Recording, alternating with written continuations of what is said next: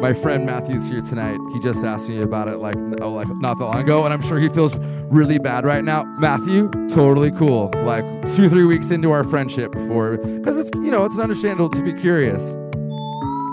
Welcome to Superthink. Thanks, Teresa. What is Superthink? It's a podcast where we listen to stories of gratitude that were recorded live. But it's much more. What else is it, Paul? Well, these podcasts that we have, it's just one derivative of these live storytelling events that we have had going on for a couple of years now, where people come in, tell stories of things they are grateful for. Yeah, why do we do it? Well, if you're new to Superthink and you're unfamiliar with our work, our mission is to generate 1 billion with a B, random acts of community gratitude, or radical acts of community gratitude. Or is it For stuff that matters? community gratitude for radical stuff? I don't know. So we have this storytelling event, and we record it, and then we podcast it. This one is from our airing of grievances, which comes around every December, mid-December, right before the Christmas break. Because if you listen to people express gratitude 100% of the time, they start to sound like they might have mental health issues. Yes. And if you hear a person that expresses gratitude all the time, every once in a while, let loose with something that really bugs them, then you know that thing, that's real.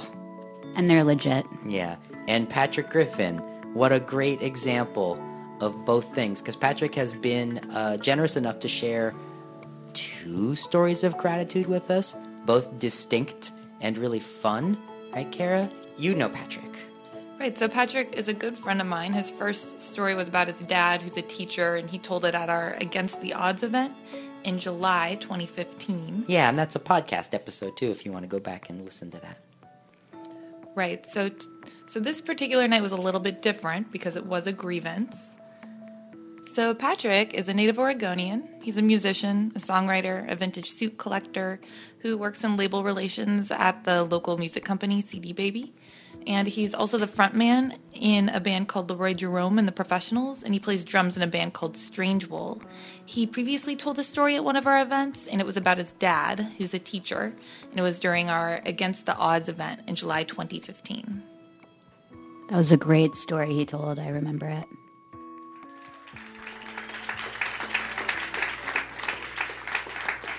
So 2 things. First of all, this is kind of difficult. I'm much more of a happy person who likes to give thanks. My last story was about how great my dad is as a teacher. It was really sweet and kind. This is not so. And second of all, I don't know if it's my lapsed Catholic upbringing or my Oregonian passive aggressiveness, but this subject is like kind of like uncomfortable for me to talk about. But my friend Kara convinced me to do this. So, yes, everybody, give a round of applause for all the volunteers that make Superthink happen. They work very, very hard on it each week. So I was at a Halloween party about a month or so ago. I was dressed as Patrick Bateman from American Psycho, which is an easy costume. It's just a suit, and I slicked my hair back, so not a lot of work. And this guy was kind of looking at me, and then he started to walk over to me at this party I was at. And in that split second, I realized that I've kind of become paranoid because when I see someone who's been looking at me and start to walk over to me, in my mind, in that split second, I think, please, God, just let them ask any other question than the one question that it is every time. Just anything else, my costume, anything. And this guy walks over to me, and he says, "Excuse me, I don't mean to be rude." And at that point, I go, "Okay, thanks God. I prayed, but nothing. Okay, all right, fine, no. Because I'm 30 years old. I know the way that I look and the way that society works. So here is a quick sampling of the different various ways people have asked me the question that this fellow was about to ask. Why does your hair look like that and your skin look like that? My favorite, why are you brown? Or my favorite one was a guy who came up to me and he said, "Excuse me, I don't mean to be rude, but are you aware the damage that tanning beds do to your skin cells?" And the funniest thing about it was I said, "Actually, my uncle is a scientist who works with skin diseases, and yes, I am more than aware of the damage that tanning beds do." He's told me very many times, tell all of your friends, because obviously it's not a problem for you, tell all your friends to stay away from tanning beds because they're dangerous. So all of you in the crowd tonight, please do stay away from tanning beds. They are very dangerous. The science just doesn't back them up. But so I understand people's curiosity. I understand people having a question and wanting to understand more about other people that they see around them. What I don't understand is this, I don't know if it's an American idea that everything has to be categorized and placed and explained and put into a nice box for people to understand. So they can leave that party and they say, I met a mixed what do you call that? And that is the other problem that we have is we don't really have a good term. Mixed sounds kind of weird. Biracial sounds a little clinical. And my favorite that people have tried to explain to me is mulattoes. Not a lot of people know this, but the term mulatto came with Spanish settlers in Mexico. There was two terms, mulatto and mestizo. It was derived from the word mule, as in half donkey, half horse. I don't know which of my parents is the donkey or the horse, so I don't like that one very much. As I've explained to people, I'm not a mule, I'm a person. Because this is Portland, and because people are generally nice and open and want to be nice and open, when they say, what is your ethnicity or your nationality, and I say black and white, people usually like to respond with a flurry of what they think will be like compliments, but they mostly come out with like sounding like I'm in like a dog show or something. It's like, you are just like a golden statue. Like your hair and your skin is like the same color, like it's golden. Or my favorite was, and I get this a lot, is you have the best of both worlds. Like you've got like, it's like a perfect mix. And it makes me feel like I'm like one of those dogs. Like you have like Cocker Spaniel ears and like a Schnauzer nose, and it's perfect. It's what I would breed.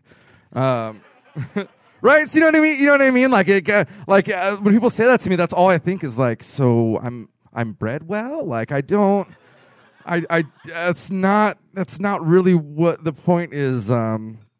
My sister. So this guy at the party, he started off with, "Excuse me, I don't mean to be rude." And because I had a couple drinks, I very calmly looked at him, stood up, and left the room. I know it was a little rude. But I was at the party to talk to girls, not to guys. So I left the room, and he found me in the next room, and he said, "No, I didn't mean to be rude." And I said, "I understand that you don't mean to be rude, but maybe think about for a second how many times someone's probably asked me this question at a party full of people that I don't really know. And now think about how many times someone's ever asked you that question at a party you don't really know." And he said, "Well, no one's ever asked me that before." And I said, "Exactly. So maybe I can go talk to that cute girl over there, and you can go talk to that cute girl over there, and your night can just go on with a little bit of mystery." And he said, "But I was just curious. I wasn't trying to offend." And I reminded him, I said, there are more and more interracial couples, biracial couples, multiracial, all sorts of different types of couples. So there's going to be more and more people like me with straight hair and brown skin, looking, in all sorts of different ways. We're going to have to get used to it. There's going to be more and more people who, when you go to them and say, "What's your ethnicity?" they're going to say, "I don't know. I'm adopted." Or, "I don't know. I don't know." We're going to have to get more and more used to this idea of people who just look different and are going to look different. So the next time you see somebody who looks like me or looks a little different than what you're not used to, don't ask, why are you brown? You guys look like a nice crowd, so I'm sure that you guys are getting that already. Maybe get to know that person a while before bringing it up. My friend Matthew's here tonight. He just asked me about it like not that long ago, and I'm sure he feels really bad right now. Matthew, totally cool. Like 2-3 weeks into our friendship because it's it's understandable to be curious. So get to know people and before you want to put them in a small box. That's all I want to say. So thanks a lot to everyone for listening to my story.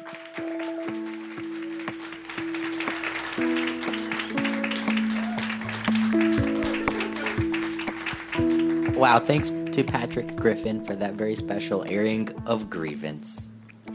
Right, so I'm guessing some people might be wondering, just in case they didn't catch it, Patrick is mixed race, his dad's black, and his mom is white, and she's got blonde hair. So Patrick mentioned earlier in the story that I'd encourage him to share this one, even though he was pretty uncomfortable with the subject and people in the room who might have asked him about this at one time or another.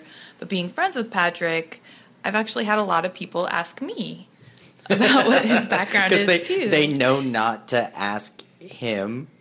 Right. So they go around the bend. So my favorite, I have to say, was when one of my friends told me he looks like an Oscar, like a trophy. Oh. Because Patrick has this skin it's kind of like a golden color. He says it's brown. It's pretty golden, and his hair, it's light colored. It's kind of sandy. It's not blonde, but it's not quite brown either. So apparently, to some people, that makes him look like an Oscar. So, why ask at all, I guess, is the question that I have. Yeah. I share that inquiry. But I think Patrick nails it, though, when he says it's just sort of people have to. Some people cannot resist that urge to answer. They have to have every question answered.